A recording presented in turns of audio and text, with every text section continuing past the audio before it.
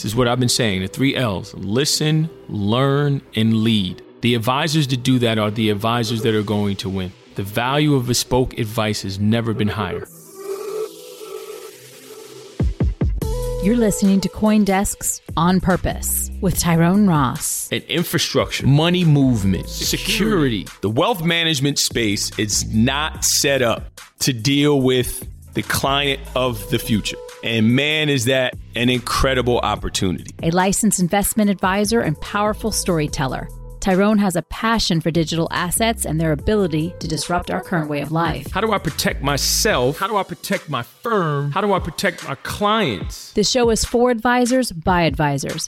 Advise on purpose in the arising realm of Bitcoin and cryptocurrency. And just a reminder, CoinDesk is a news source and does not provide investment advice.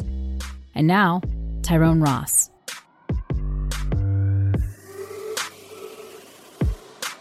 Welcome back to another episode of the On Purpose podcast. I am your host, Tyrone Ross. It is a Sunday evening, 8:35 p.m. to be exact, here on the West Coast. Bitcoin is hanging on to dear life, right around $40,000, I believe. Let me check CoinDesk.com. Shout out to my CoinDesk family. Let's see here. What do we got? Let's refresh this thing. Yeah, $40,844, down right around 2%, almost 3%. So the markets are doing what the markets do. A lot of news coming out, global macro news, industry news within the crypto space. But Bitcoin seems to be range bound right now between 38, 42,000, right? Kind of stuck in that range there. It was a little run up a little while ago. A couple of days ago, it was touched 42,000. So for those of you that do like to track the price, there's your price update. But we're focused on the long term here. By the way, kids, if you are going to invest in crypto, 5-year time horizon at minimum. Those are my 2 Satoshis. And there we have it. We've moved on from that portion of the conversation. So why are we here? This is an episode that is long overdue. I should have done this the minute the executive order that President Biden released was put out. But I was actually in Oregon. Shout to the Oregon FPA. I was there to talk to them about crypto. Gave me some good fodder because it came out literally the day I was about to walk on stage. So addressed it really quickly. I skimmed it and didn't really get much time to get into it. So I want to focus most of the conversation on that, on the regulatory environment. And then there was some other news as well, with the SEC coming out and saying that they have some recommendations for the custody rule, which came out of their investment advisor compliance conference that they were at. And I believe the director of the Division of Investment Management was there, and he made some comments about it. So I want to get into that as well. And also some other industry news as it pertains to RIAs and the wealth management space. So first things first, the executive order. President Biden put out an executive order, which essentially just let everyone know, all right, here it is. We're going to build a framework and we need some regulatory guidance on the entire space. I think everyone in the space knew that it was coming. I think a lot of us were very nervous about what would be in it. I think coming out of it, we're all mostly encouraged. A few things that I've been able to do is sit and think about. Since this has come out, probably about a week or so, I've been able to sit, get some opinions, read, and kind of really look at how some of my peers and colleagues took it. And I've mostly agreed with everything. And I think everyone just agreed, yes, one, we need regulatory clarity. And that's the one thing I want to make a distinction on here, right? Folks say, oh, we need regulation. Well, we kind of have some. Do we need more? Yes. Clarity, I think, again, going to the custody rule, it depends on where you sit. If you are an RIA, you kind of have clarity. If you're an advisor, you have clarity. Use some more, sure, but there has been some regulatory guidance, if you will, more clarity needed for sure. Now, overall for the space, I think everyone agrees that the exchanges need some oversight. I was a part of the SEC Investment Advisory Committee meeting where I mentioned, investor protections, if you will, needs to be clarified of what they actually mean there and who they're looking after. It is clear that stable coins and the whole DeFi space they see as a threat to the existing financial system. So all of these things thrown into a pot and stirred around, you knew that we were going to get some type of order, right? Executive order or something from the government and this administration, which has clearly looked at crypto as being a nuisance. Let's put it that way. My feelings are the following. I don't have much faith in this administration, but it seems as though, based on what I read, that they want to be very thoughtful about the U.S. being a hub for innovation, that they are very thoughtful about financial inclusion. I would like for them to define what they mean for financial inclusion to me, but that's a whole nother story. It's clear that they have thought about a central bank digital currency, which on one hand, I think is garbage.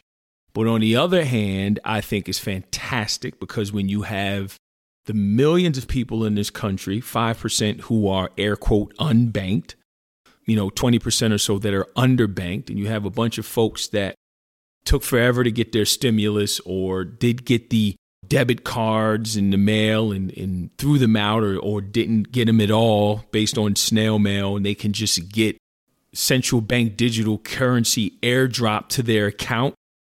Or being able to walk into a post office, which is why we need post office banking, by the way. I'm okay with that. But it's another way to surveil and overlook people. And whether you consider that good or bad, that's not my place. But, folks look at it as, they're trying to become a surveillance state. Okay, that's one way of looking at it. But if the trade-off means that there are millions and millions of Americans that can get access to these stimulus measures quickly and timely to be able to feed their families and take care of themselves, I'm all for that. Should we be able to do that without a central bank digital currency? 100%. Starting with the real-time payment system. How about that? How about we just get that done? That wasn't mentioned in there, but how about we do that? How about we talk to banks about these ridiculous overdraft fees? How about we address some of the usurious ways of which payday lenders and everything, continue to take advantage of people on one hand, but also looking at the service that they do provide in the way that they provide them. Because the data shows that the people that use them aren't necessarily that pissed off at the service that they get from payday lenders and all of these folks. So there's a lot of nuance here. So I think if they feel like embracing crypto solves all of the ills that the financial system still has, wrong. Central bank digital currency doesn't solve that. I think looking at crypto alongside of the traditional financial system and looking at it and realizing that it shines the light on all of the issues. This is what I've said about Bitcoin. It just shines this big light on all of the issues that are wrong with the current system. Wires, ACH, the cost to send a wire, the cost to, send remittances, settlement times, T+2, all these things, just horrendous. Overall, I think the executive order was one where no one looked at it and was this is horrible. All bark, no bite.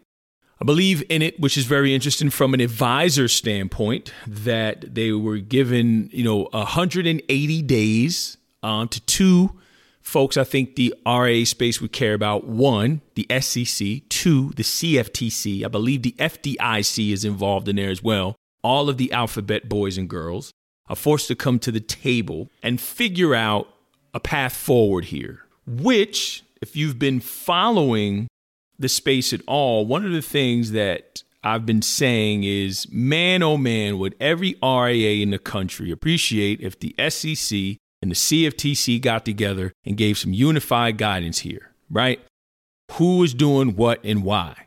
Whether it's, the CFTC saying they feel that most of these coins at the exchanges are commodities, but the SEC and Gensler saying we think they're securities. All of these different things is important to be addressed and have some clarity. If there is going to be a spot Bitcoin ETF, there is one. And the exchanges are governed by the SEC or the CFT, somebody, right? So there's some guidance there. If you throw in the FDIC and now all of a sudden there's some type of insurance model, even better. But I do like the fact that they were given 180 days to come to the table with some things to figure that out. So it'll be interesting to see what that looks like moving forward. So as far as the wealth management space is concerned, nothing groundbreaking. Just good to know that the SEC and the CFTC and the FDIC are going to have to come together and present to the administration some unified thoughts and processes on how we actually oversee and govern the crypto space. So I don't think that's a bad thing.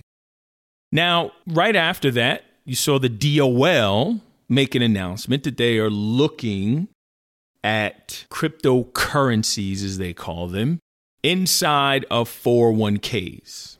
And as of right now, we all know and believe that they don't think that that's a good idea, but they're taking a look at it.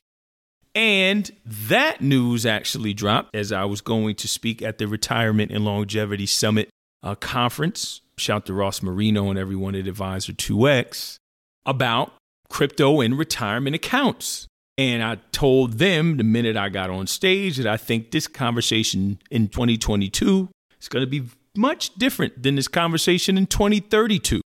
So as of right now, I think if you are an advisor and you work with retirees, crypto assets aren't in the conversation. But when you look at what's coming, 30, 40-year-olds, the oldest millennials are 40, by the way, going into their peak earning years, and the wealth transfer that is happening, you're going to see retirement portfolios look different in the future. And it'll be very interesting to see how and when it gets into 401ks, right? You have 37 trillion of retirement assets, 15 trillion or so in IRAs. You have 90 million people who invest in 401ks. By the way, 20 million of which are not fully vested in their 401ks. So very interesting, the dynamics here when you start to look at crypto and retirement accounts. Like everything else, it's pending. It's going to happen. Is it early? Yes. But again, with the DOL being forced to put out a statement and say that they're looking at what that may mean shortly after the executive order and all of the governing bodies coming together, I think we'll be able to get a path forward. ERISA and all of these, like just some clarity on what is security, what is not a security, who is governing exchanges, is there coverage, all of these different pockets that folks are going to need to know who's culpable, security, record keeping, all of these things is going to be very important. Tax information, this is all going to be very important if crypto sees its acceptance within the retirement space. Now, moving on to the last piece of what I mentioned, which was the SEC saying they're going to start to take a look at custody rule and new recommendations on custody for crypto companies and air quote qualified custodians.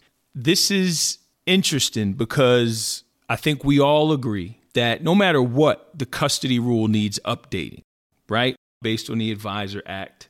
Advisors looking for a custodian for crypto, and a lot of these state chartered custodians that aren't necessarily banks, but have gone through the state charter to become qualified custodians or trust companies or all these other things. So the definition of a qualified custodian, again, something else that needs to be updated, and custody. What does it mean to have custody of assets? That needs to be updated. So all of these things is really, really important when you look at as well, like an Anchorage, that is a bank, and the broad acceptance of Anchorage to be that one true qualified custodian in the crypto space based on acceptance of the OCC, obviously the SEC now, and CFTC, and all of the governing bodies, right? That they all, again, align here, hopefully after this order. And maybe there's a new definition of what a qualified custodian is in the crypto space. Who knows? But the SEC now is literally telling advisors, we're taking a look at this, which is interesting. I've always said that this needed to be updated. But what's interesting here, they're taking a look at it at a time now forecasting where I feel as though you got to twist the lens, because it's going to be about the custody that is non-custodial, where custody is with the individual, not with a centralized entity, hence non-custodial. So custody, who has custody? And what does it mean if an individual has custody of the assets and not the actual advisor? What does it mean when, for estate planning purposes, and where's the crypto domiciled? Where is it if it is with a centralized entity? What happens from, an inheritance and true estate planning purposes overall? What happens if a client wants an advisor or an estate planning attorney to hold a key? Is that custody? So many different things here that are interesting as advisors start to really warm up to what the hell is going on in crypto. And a lot of the things that are continuing to be an issue, the two main things for the RIAs, again, as the Bitwise study told us, first was the regulatory overhang, second was custody. Here's what I know. There's tweets to document this. There is clear desire from the investment advisors all across the country to have custody at a name and brand they trust. Hard stop. And that name and brand, you know where I'm going, say it with me, Fidelity. And then Schwab, and then Pershing. This is just what it is. And when mass adoption happens in the space, and we all know for those that are punch drunk in the space, speaking of punch drunk, I'm going to take a sip of my kombucha. For those of us that are punch drunk, we know that Fidelity Digital Assets is available right now. But when it's prime time, when the advisors that don't even know that Fidelity Digital Assets exists and know that they can just custody whatever at Fidelity and buy and not have to worry about private keys and public keys and tax information and prime brokerage and all, it's just done. That's a new day. I don't think that's too far off, by the way. But it's going to be interesting to see how that plays out. Again, especially with now you have MetaMask with 30 million monthly active users, very much a non-custodial platform. Oh man, it's a new day. Some interesting things happening here. So the last thing that I'll bring up, which is interesting, I was reading Gavin Spencer's newsletter. Shout to Gavin. He had a piece in there about advisors' lack of satisfaction with CRM platforms. I tweeted shortly before coming on here that I think when crypto reaches its heyday with the RIA space, CRM platforms will have their day in the sun. Why? Well, if you look at the core functionality of what a CRM is there for, taking notes, background on a client, updates, or anything important or material to giving advice to a client about their financial life with you, I think when crypto really goes mainstream in the RIA space, I think we'll see that number turn because advisors are going to live in their CRM. They're going to live in the planning software, not so much in the PMs, the trading platforms, because they won't be trading for clients as much as they are trading any other asset right now. I'll take that bet. So I think that's a very interesting development in the space because, again, shout out to my Wealthbox family and Redtail and all of the others, Salesforce and all the deal. But right now, I think it's just one of those things that advisors feel like they need as part of their tech stack, right? The holy trinity, as I call it: planning software, portfolio management software, and a CRM. But when you have to document so much and you're going to require so much data and analytics from what the client is doing away and getting notification of this, transaction or this cost basis needed or this change in the client's portfolio position that is outsized and went from 5% to 25% in the last 2 weeks. All of these different data points that advisors are constantly going to get inside of the CRM, I think it hits the rocket fuel. It's going to go nutty at that point because advisors are going to know, I have to document all of this. The status of the relationship with the client. I'm not giving advice on this. Client asked me to have discretion on this. Client positions was this, and this. 6 months into the year, portfolio is out of whack based on this. Client has opened X amount of accounts at these different places, all of these different things.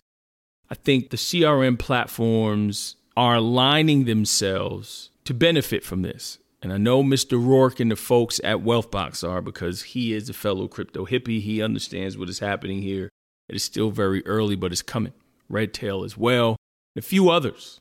So it's important that everyone understand the other side of it too, which is this. The CRM, more than likely, is not necessarily going to be the favorite tool, right, or the most used tool of the advisor. And data shows, I think Mr. Kitces and his folks did some research, and it is the most coveted part of the stack. So most coveted, but least satisfactory.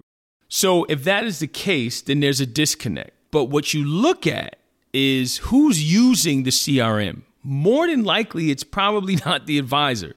It's someone else in the office that is using the CRM, and their frustrations with it bleeds over into the advisor's frustration with it.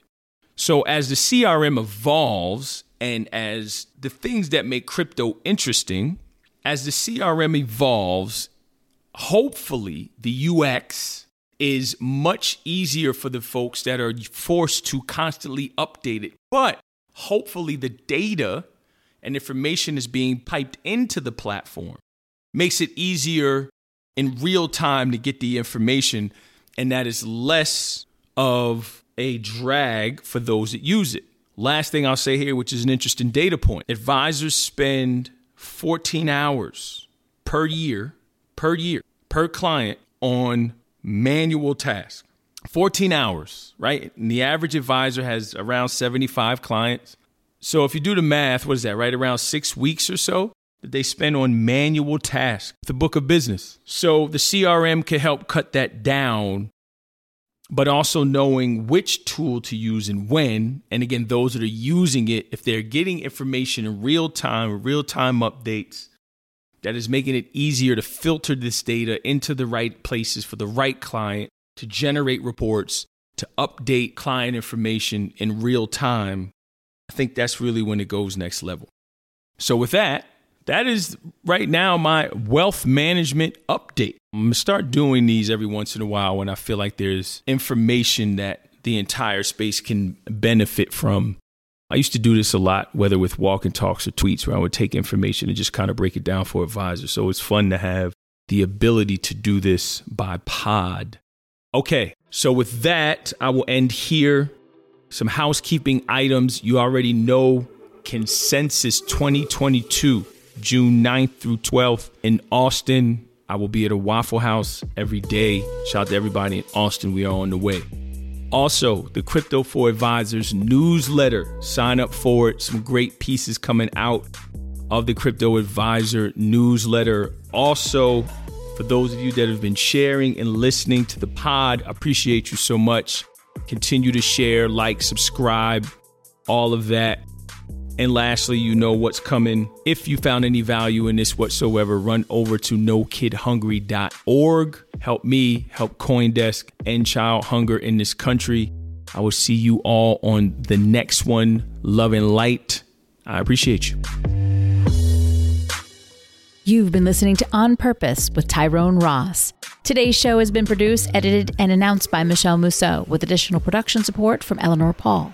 Our theme song is Walk with Swag. If you have any topics or questions for Tyrone, he would love to hear from you. Email us at podcast@coindesk.com or leave us a review on your favorite podcast player. As Tyrone mentioned, don't forget about Consensus 2022 by CoinDesk. Check out all the information you need to know at coindesk.com. And from all of us here at On Purpose, thanks for listening.